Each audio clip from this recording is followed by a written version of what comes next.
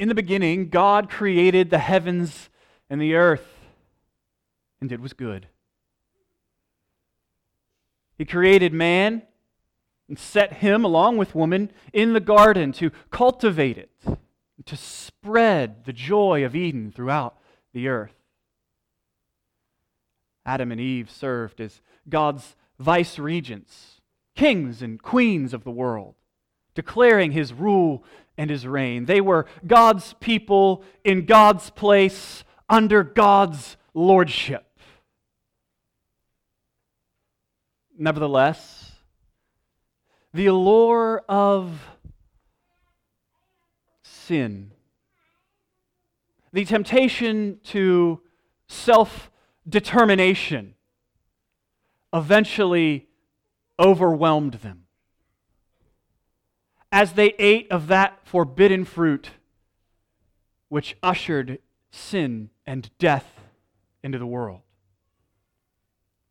In the garden, Adam and Eve were enjoying life as it was meant to be. And yet they exchanged all the blessings of Eden for death and curse. They exchanged God's rule for their own and set themselves against Him in rebellion. Of course, God, because He is good, He judged them and cast them out of His holy presence from the garden. Yet God did not give up on them. Instead, He embedded a promise in verse 15 of chapter 3 of the book of Genesis, declaring that the seed of the woman would one day crush the head of the serpent. That the seed of the woman would save man. And so instead of naming his wife Death, since she had eaten the fruit first, we read at the end of that chapter that Adam calls his wife by the name Eve, which means life, because she would be the mother of the living. From her womb would come one who would bring God's people back into God's presence, into a new Eden, where people would enjoy all the blessings of God.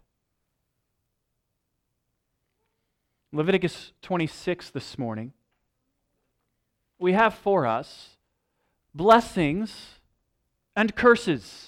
They are enumerated throughout the chapter. And the blessings come to the people insofar as they continue to abide in the loving relationship that they already enjoy with God.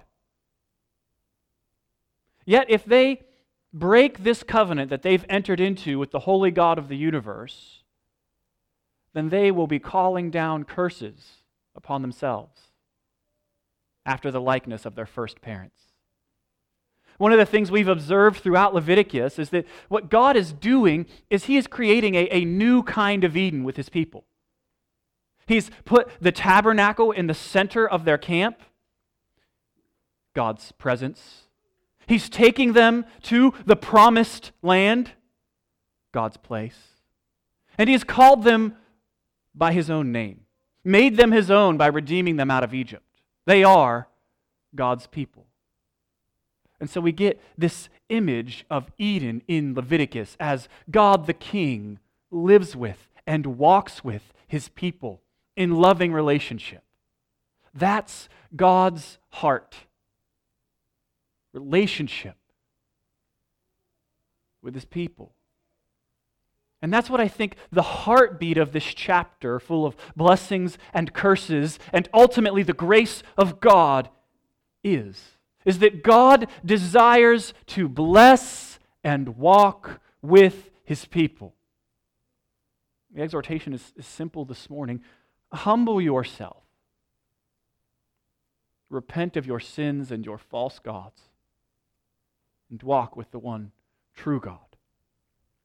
Let's pray, and we will begin.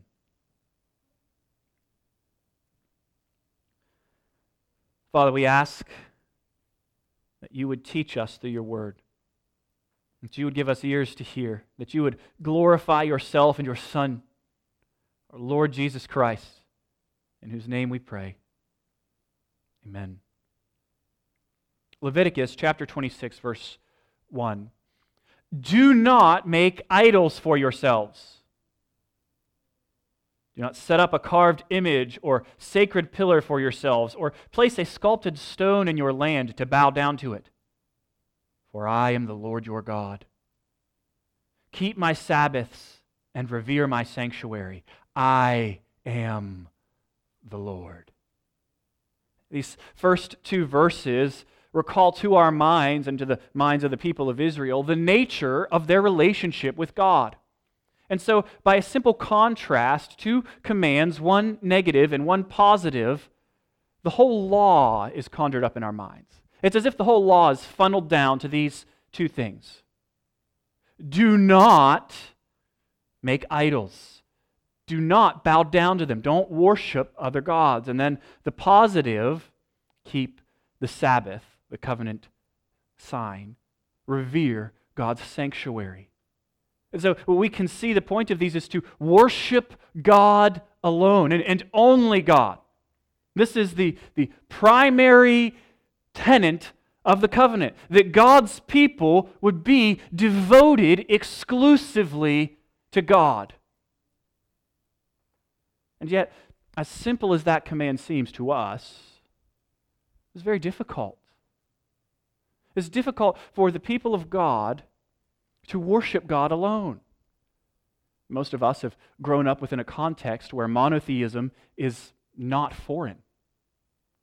But in the ancient world, monotheism was kind of wacky.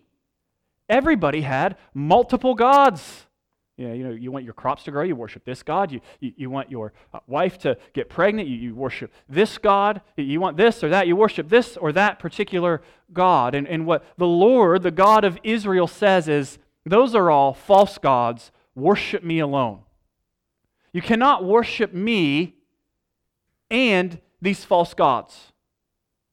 I demand exclusive devotion. Demand your faithfulness. So the people, they would be tempted to worship the gods of the nations that surrounded them. Now, God's command to exclusive devotion has not changed, nor has the temptation of God's people. We, like Israel before us, are tempted to worship false gods. Now, most of us are not, getting clay or iron or whatever they made their false gods of and fashioning them and bowing down to them, keeping it in your closet. But we do try to fashion for ourselves other deities. We give ourselves, look for life from sources other than the Lord our God. And so, what happens is we are tempted to conform ourselves to the image of our culture, just like the Israelites were. I mean, you can see this when you just look at how many churches have jettisoned God's commands in favor of a more convenient adherence to the sexual revolution. You can see this in many self-professed Christians who conveniently sculpt and shape the Lamb of God so that he looks like a donkey or an elephant.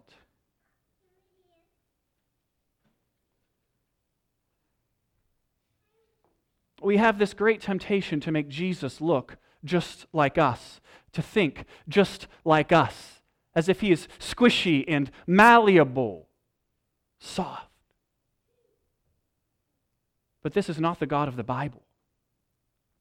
Jesus is the rock of ages. And he demands that we cast down our idols. He demands that we build our lives upon him rather than the sand.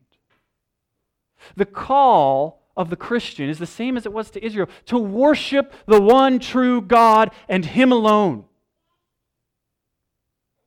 Jesus does not allow any competition. We must choose. The decision to come to the God who is an either-or decision. We can have Jesus or we can have our other gods. We cannot have both. Jesus will not coexist with the God of money. He will not coexist with the God of Muhammad or Marx. He will not coexist with Buddha or Biden or Trump. Jesus demands exclusive obedience. He is our King and our Lord and our God, and we may worship at no other idol. We may worship no other man. We may follow no other worldview save for that of Christ Jesus. I wonder how many of us, like Israel before us, find ourselves, when we're honest, being shaped more by the culture than by God's Word. How many of us are bowing down at the altar of partisanship and political party than we are before Christ? We cannot have both. Is Jesus utmost in your affections? Is He your God alone? Who calls the shots in your life? God demands exclusive devotion. His people are wed to Him as a bride is wed to a groom. And He will suffer no other lovers. When His people are faithful, they will enjoy all the blessings that come with faithfulness. And those blessings are outlined for us starting in verse 3.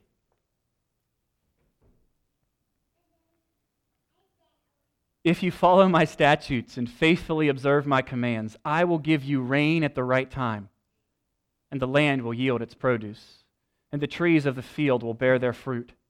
Your threshing will continue until grape harvest, and the grape harvest will continue until sowing time, and you will have plenty of food to eat, and live securely in the land. I will give peace to the land, and you will lie down with nothing to frighten you. I will remove dangerous animals from the land, and no sword will pass through your land.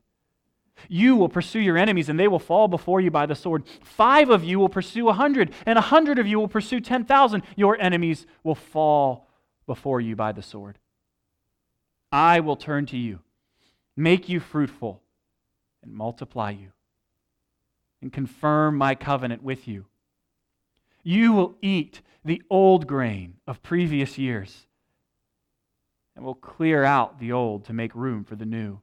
I will place my residence among you, and I will not reject you.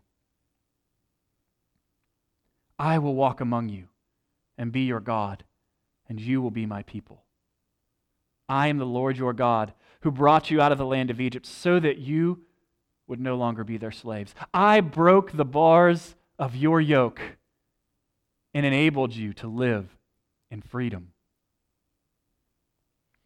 Perhaps all the blessings here could be summarized as peace, prosperity, personal relationship with God. But allow us to make 5 important observations about these blessings. First, God has already redeemed His people from slavery. Their obedience is not earning the blessing. It's not an exchange. Rather, the people enjoy God's blessing as they enjoy relationship with Him. People are not earning relationship with God through their obedience, but enjoying the blessings of abiding in covenant relationship together with Him. Secondly, these promises are for theocratic Israel of the Old Covenant, and they cannot be applied to any contemporary nation. Third, these promises are corporate, not personal. The promises are made to Israel under the Old Covenant as a nation, not to individuals. God was not promising personal wealth. He was promising national blessing based on national faithfulness. And that can be seen just quite simply if you look back at the chapter before this one in chapter 25. God gives the people for the rules for the year of Jubilee, which make the presupposition that there will be people in poverty that need to have economic opportunity, that need to be ministered to. The year of Jubilee has a point. And so there will be poor in the land. This isn't a promise that every person and every family and every place in Israel will flourish. It's a corporate and national promise. And it's made to Israel. And so one of the great mistakes that we can make is to look at these promises and then try to pick them up and apply them directly to ourselves as individuals. And say, see, what was promised to Old Covenant Israel applies to me as an individual. Therefore, if I live in obedience to God, there's an automatic one-to-one, I'm going to be blessed and be prosperous. That's a bad way to read these promises. It's the way that many false teachers read them today. They preach to people a prosperity gospel, as if God's ultimate aim was to make us healthy, wealthy, and wise in this life. As if the blessings of God were the goal rather than God Himself. Friends, we must be very careful not to read the Scriptures that way. We must understand how God's promises are made and who they are to. This is a promise that is corporate, not personal. Fourth comment. God does bless His people with physical blessings. Right? It's true. Now, there's not always a one-to-one correlation, right? Sometimes for faithfulness, Christians will be persecuted and endure suffering. Look at the life of the Apostle Paul. Or think of that passage in 2 Timothy. All who seek to live a godly life will be persecuted. Nevertheless, God does promise to meet our needs. Paul tells us, my God will supply all your needs. Jesus says, seek first the kingdom of God and His righteousness, and all these things, the things we need for life, will be provided for you. Jesus teaches us to pray. Give us this day our daily bread. And so God is concerned both about the physical and spiritual nature of His people. He's concerned. He blesses His people. So we ought not scorn all physical blessings as if they come to us from some alien source and not the hand of God. And yet we mustn't seek them as an end in and of themselves. Physical blessings are not the goal. Here's our fifth point or observation. The ultimate blessing is relationship with God. Notice there is a progression in these verses where it kind of builds up. Like, this is a good blessing, this is a good blessing, this is a good blessing. And then it finally gets to the crescendo. And it is relationship with God. I mean, these promises are great. You're going to have rain at the appropriate time. You're going to have great big harvests. It's going to be so plentiful, so prosperous that while you are harvesting your wheat, your crop, you're still going to be harvesting while you're sowing the next one. It'd be like if you have a little garden in your backyard here in Nelson County, and you planted it, and you are reaping it all through the winter, and you're not done harvesting yet, and you look up and you're like, you know what, I need to start sowing my seed again. So you're going to have abundance beyond measure, beyond what you need. It is incredible. Peace from enemies, victory over your enemies. I love this. Nothing to frighten you. This is complete security. And all of these promises build to the best blessing of them all.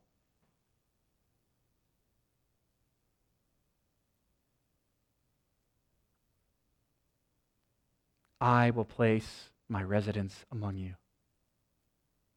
and will not reject you. I will walk among you and be your God, and you will be my people. God has created us for himself, and our greatest good is found in walking with him. Christian, this is a promise that you can claim right now in Christ. In Christ, we have every spiritual blessing. In Christ, we have the very presence of God. God the Holy Spirit, if you are a Christian, dwells in you, lives in you. Jesus Christ walks with you. 2 Corinthians 6:16. What agreement has the temple of God with idols? For we are the temple of the living God.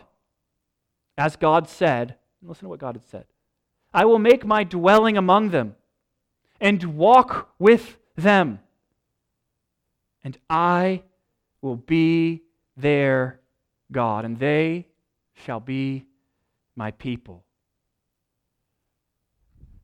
Christian, the greatest blessing anyone can possibly have is relationship with God. What makes this blessing so great is it is what we were made for. We were made to live in the presence of God under God's rule. And one day when Christ returns, we will live together under the presence or under the rule of God, in God's presence, in God's place. Right now we are scattered about.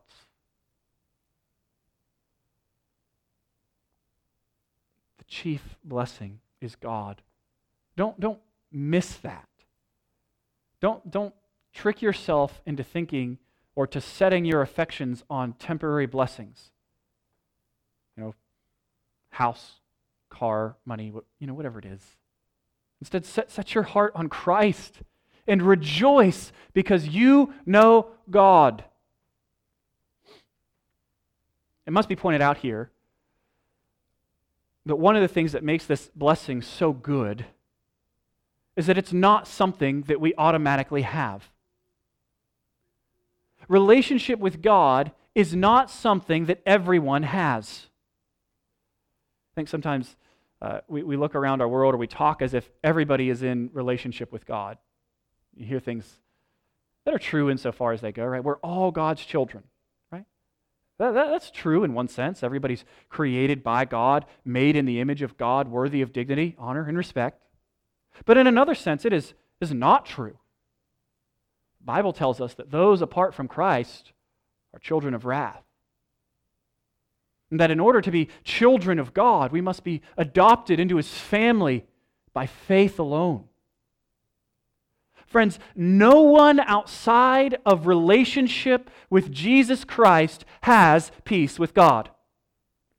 No one outside of relationship with Jesus Christ is in relationship with God, not right relationship. And there are no exceptions. So, non-Christian, if you are here, I encourage you to put your faith in the Lord Jesus Christ, who died and rose again, so that all who put their trust in Him can have their sins forgiven and be raised from the dead with Him and enjoy the blessings of God that they were made for. The people of Israel will enjoy the blessings of a new kind of Eden if they walk faithfully with the Lord their God. Once more, God is not demanding perfection from His people. He's demanding covenant fidelity, right? So you understand this. There's a difference between a couple being married and one of the spouses being imperfect versus one of the spouses being unfaithful, right? God doesn't expect His people to be perfect. He's set up the sacrificial system in order for their sins to be atoned for. He's not demanding perfection, but faithfulness. He doesn't expect His people to be flawless, but to be faithful. And yet if they choose infidelity, then they will receive curses, just as their first parents did. Look with me, verse 14. But if you do not obey me and observe all of these commands, if you reject my statutes and despise my ordinances and do not observe all of my commands, and you break my covenant, then I will do this to you. I will bring terror on you, wasting disease and fever that will cause your eyes to fail and your life to ebb away. You will sow your seed in vain because your enemies will eat it.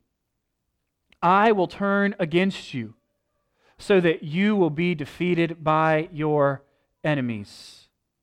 Those who hate you will rule over you, and you will flee, even though no one is pursuing you.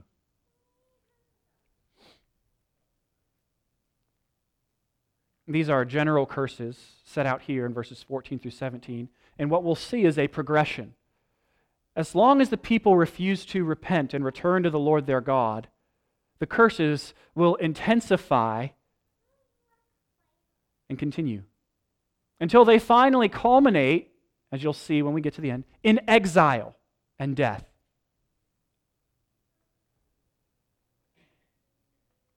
But I don't want you to miss God's heart in this. See, God's heart is to bless His people with those Eden-like blessings in verse 13. And because His heart is to bless and to walk with His people, He disciplines His people. So that all of these curses have as their goal restoration to fellowship. God does not curse from His heart. Does that make sense? His deepest heart is to bless His people. He does not take great joy in disciplining His people any more than a good parent takes great joy in disciplining a wayward child. And yet, like a good parent, God disciplines His people so that He might train them up in the way of righteousness. He disciplines His people so that they might put their hope in Him. He disciplines because He loves. He sets Himself against His people because He is for His people.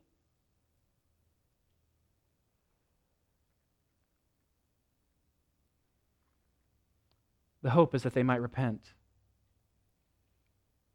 And yet, if we do not, we read of the devastation that will come upon these covenant breakers. Look at verse 18.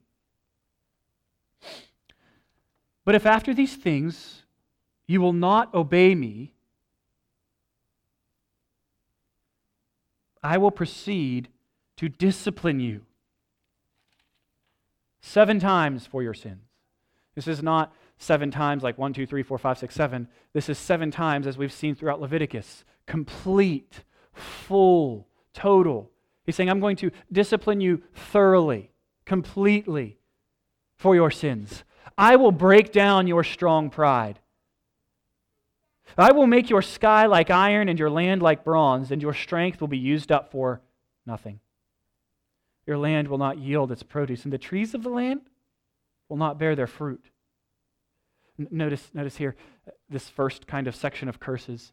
God says one of the goals of this discipline is to break your pride. He tells the people, I'm going to break your pride by sealing off the sky and the ground as if they are metals, so that they produce neither rain nor grain. God's calling His people to see that they depend on Him for their life, their breath, and everything. And yet, if they do not repent, the curses will continue and intensify. Verse 21.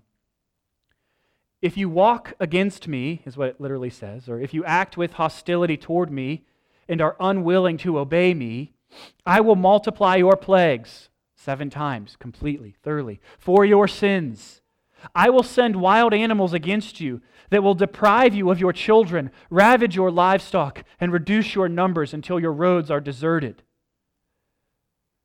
God will begin to disintegrate society, reducing their population, taking away their safety and their peace.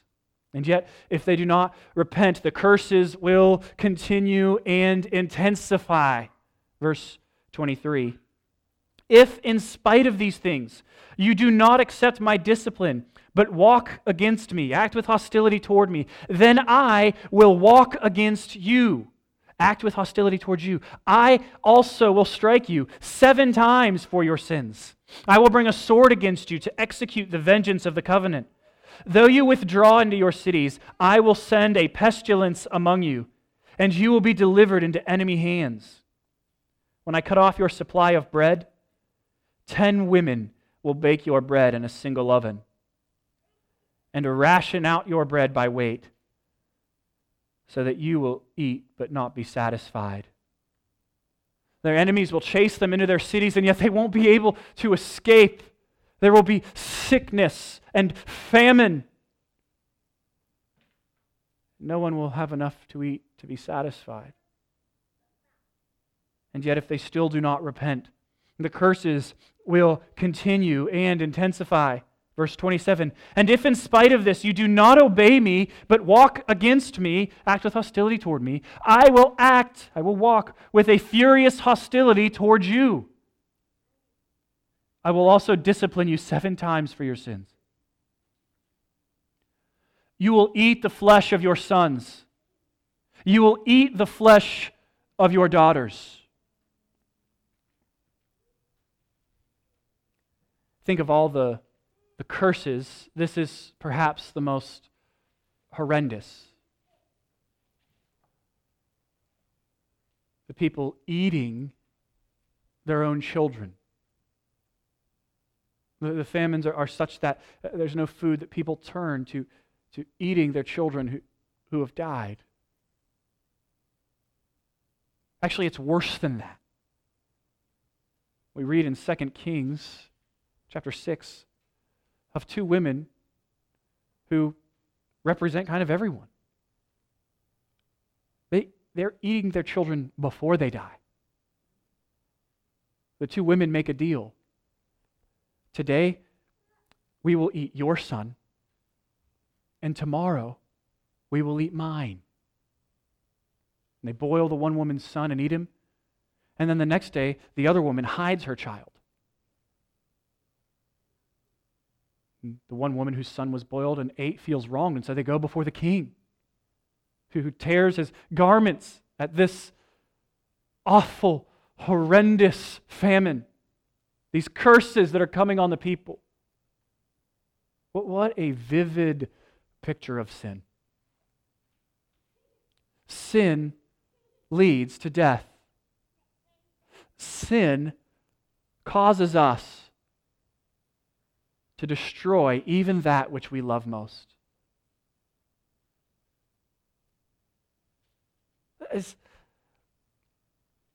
Instead of turning to God in repentance, the people prefer to turn to cannibalism.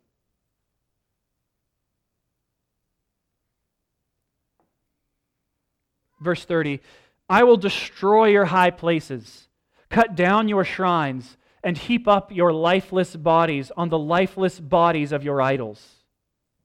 I will reject you. Verse 30 here is really interesting. The word for idols comes from the same root, which is also used to refer to dung. And so the sentence, one commentator points out, literally reads, I will cast your corpses on the corpses of your dung-like objects. But God couldn't be clearer here. You will become like what you worship. The idols that you are trusting in are crap. They're lifeless. And if you put your trust in them, you will become dead like they are.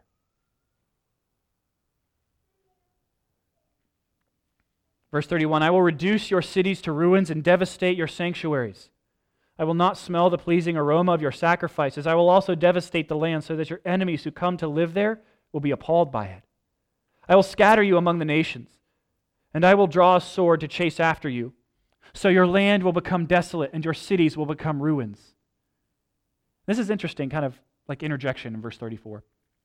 Then the land will make up for its Sabbath years during the time it lies desolate, while you are in the land of your enemies. At that time the land will rest and make up for its Sabbaths. As long as it lies desolate, it will have the rest that you did not give it during your Sabbaths when you lived there. So remember last week at the beginning of chapter 25, the people are commanded to let the land rest 1 year in 7, just as they rest 1 day in 7. And the assumption here is that the people have not been obedient to that. And God says, you won't give the land its rest. You're being disobedient to the covenant. Here are all these curses, and you know what? Part of what's going on in these curses is I'm giving the land the rest that you should have. Verse 36, I will put anxiety in the hearts of those of you who survive in the lands of their enemies. The sound of a wind-driven leaf will put them to flight. What a contrast. Living without fear under the blessings to now the sound of a leaf on the wind will scare the people.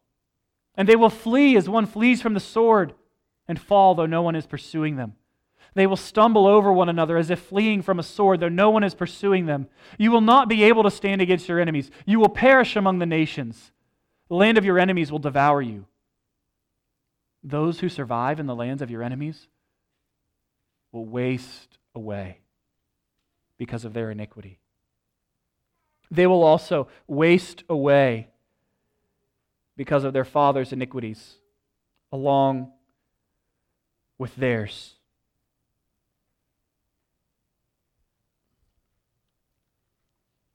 Exile, death,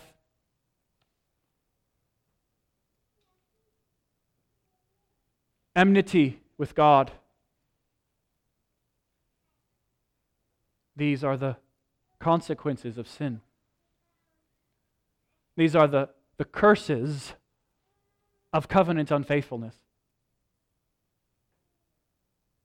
And even these horrendous consequences of sin, these curses, are used by God to bring His people back to Himself. God is more committed to your holiness and your salvation and your trust in Him than He is to your temporary contentment. God will discipline His people so that they return to Him. He's committed to training His people in righteousness. He still is. Hebrews 12, 5 through 7 instruct us. My son, do not take the Lord's discipline lightly or lose heart when you are reproved by Him. For the Lord disciplines the one He loves, and He punishes every son He receives. Endure suffering as discipline. God is dealing with you as sons. So, if we are in Christ, when we suffer, our first response shouldn't be to ask the question, does God even love me? God, do you care about me? Rather, our response should be, God, what do you have to teach me? God, what sin do I need to repent of? What sin might I need to repent of? I'm not saying that all suffering comes as a direct consequence of sin, as if you can say, all right, here's sin A, I stubbed my toe this morning, and I cursed my wife who moved the stool where it shouldn't have been. And so now, when I walk outside, a bird defecates upon my head. I can't draw a straight line like that. But when suffering does come upon me, I do well to examine the question. is there unrepentant sin in my life that God might be using these disciplinary actions to get out of me? What sin do I need to repent of? Our response to suffering should not be to question the steadfast, unfailing love of the Lord our God. Our response should be, how is God conforming me to the image of Christ in this? I trust that God is at work in this darkness because I believe what He has said in the light. I know that God loves me, that Jesus Christ gave Himself for me, and that He is working everything for my good. We should endure suffering as discipline, allowing even that which seems like a curse to lead us to repentance, to lead us back to walking with the Lord our God. God's short-term judgments are meant to lead us to long-term repentance. The curses that plague this world are meant to wake us up to evil and to create within us a longing for the way things ought to be. A longing for Eden. The death that ends every life should remind us that this is not the way it should be. Suffering does the difficult work of pulling our hearts out of this world and setting them on Christ. Suffering pries our fingers off of our idols and places us into the arms of Jesus. That's the goal.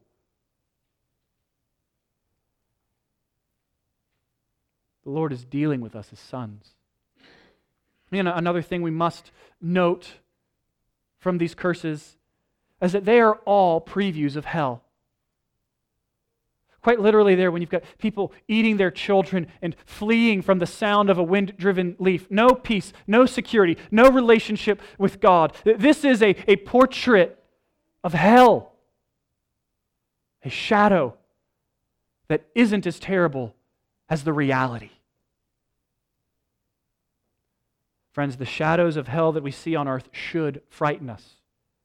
Famine, cannibalism, disease, war, fear, death should motivate us to turn away from our sins and towards Jesus.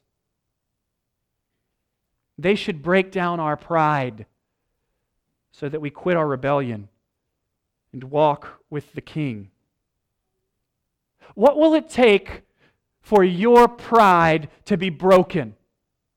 What does God have to do in your life to humble you so that you might return to Him? Hell is real. And hell is one of the many things that should motivate us to turn to God.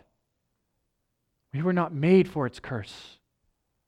We were made for the blessing that comes with walking with God.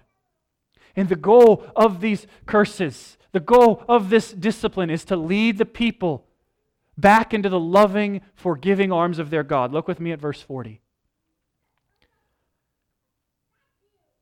But when they confess their iniquity, the iniquity of their fathers, the iniquity they practiced that they walked in, their unfaithfulness that they practiced against me, and how they acted with hostility toward me, how they walked against me, and how I acted with hostility towards them, how I walked against them and brought them into the land of their enemies. And when their uncircumcised hearts are humbled, see that contrast between the pride and the humility there? Humbled, then they make amends for their iniquity. They endure the punishment. They offer sacrifices. They return to the Lord their God. Then I will remember my covenant with Jacob. I will also remember my covenant with Isaac and my covenant with Abraham, and I will remember the land. For the land abandoned by them will make up for its Sabbaths by lying desolate without the people, while they make amends for their iniquity, because they rejected my ordinances and abhorred my statutes. Yet in spite of this, while they are in the land of their enemies, I will not reject or abhor them, so as to destroy them and break my covenant with them, since I am the Lord their God. You see that? Even though the people are faithless, God continues to be faithful. For their sake, I will remember the covenant of their fathers, whom I brought out of the land of Egypt, in the sight of the nations, to be their God. I am the Lord. These are the statutes, ordinances, and the laws that the Lord established between himself and the Israelites through Moses on Mount Sinai. God is faithful when the people are faithless. There's a beautiful depiction of this in the book of Hosea, wherein the prophet is called to marry a wife that he knows will be wayward. And she is unfaithful over and over and over again. And one of the best scenes in the whole book, you have Gomer, is his wife's name, standing up there on this platform being sold as a servant because she's got so many debts and she cannot pay them. And she's standing naked. And Hosea comes as she's being auctioned off and he says, I will buy her. I will buy her back. He redeems her to himself. She has nothing to give him, nothing to offer. She's offered him nothing but heartache and unfaithfulness and trouble, and yet he buys her back. And he does so that we might have a picture of what God does for us in Christ on the cross. He's buying us back. We have chosen sin and destruction and death. We have rebelled against God, seeking after other lovers. We have sold ourselves into slavery to sin. In many ways, we are naked, full of shame. And Jesus Christ comes to us and says, I will buy you. The world looks and says, who could love a person like that? Who could love a person so vile? Jesus Christ says, I can. I will. I do. Love in these verses, even though the people have over and over again acted in disobedience, over and over again acted against God, over and over again shattered the covenant that He has made with them, they could not exhaust His mercy. God's mercy is not finished. His grace always outpaces our sins. Our sins, they are many. His mercy is more. He gives grace that's greater than all of our sins. He stands willing to forgive and to walk with any who humble themselves and put their faith in Jesus Christ, who died for the sins of His people. How can God do this? How can a holy God dwell with a sinful people? By His grace. By His provision through the sacrificial system. Not the sacrifices of blood and goats, but of His own Son. Friends, God so loves you, so desires to bless and walk with His people, that He sends Jesus to take on flesh and to dwell among us. God so loves you, desires to bless and walk with His people, that Jesus lives a perfect life in your place, earned the Eden-like blessing of God. God so loves and desires to bless and walk with His people that Jesus Christ took the curse due to sin on the cross. God so desires and loves you, wants to bless and walk with His people, that He raised Jesus Christ up from the dead, so that when our faith is in Him, we can have hope that we too shall rise. God so desires to walk and love and bless you, that Jesus Christ promises to return and bring heaven and earth together in a new Eden, where all of His people can live under His rule in His presence, in His place. This is the heart of God. He is a God committed to rescuing His people from the darkness of sin that they've plunged themselves into. He is the great rescuer. He welcomes all who will repent of sin and come to Him. So, friends, this morning, humble yourself. Come to Jesus. He will give you rest. He is a good and mighty King. Stop walking against God. He delights to forgive His people. He would love to walk with you. Let's pray. Father, we thank You for Your mercy and for Your love. We thank You that You use even the worst of circumstances to bring us back to Yourself. We thank You for Your discipline. We thank You for the promise of Your blessings. We thank You for the blessings that we get to enjoy right now. Relationship with You and with one another. We thank You that they anticipate that greater blessing of our life together in the new heavens and the new earth. We thank You for calling us to be Your people, living in Your presence and in Your place. We love You. Thank You for choosing to walk with us. Nothing in our hands we bring. Simply to Your cross we cling. Lord Jesus, we pray in Your name. Amen.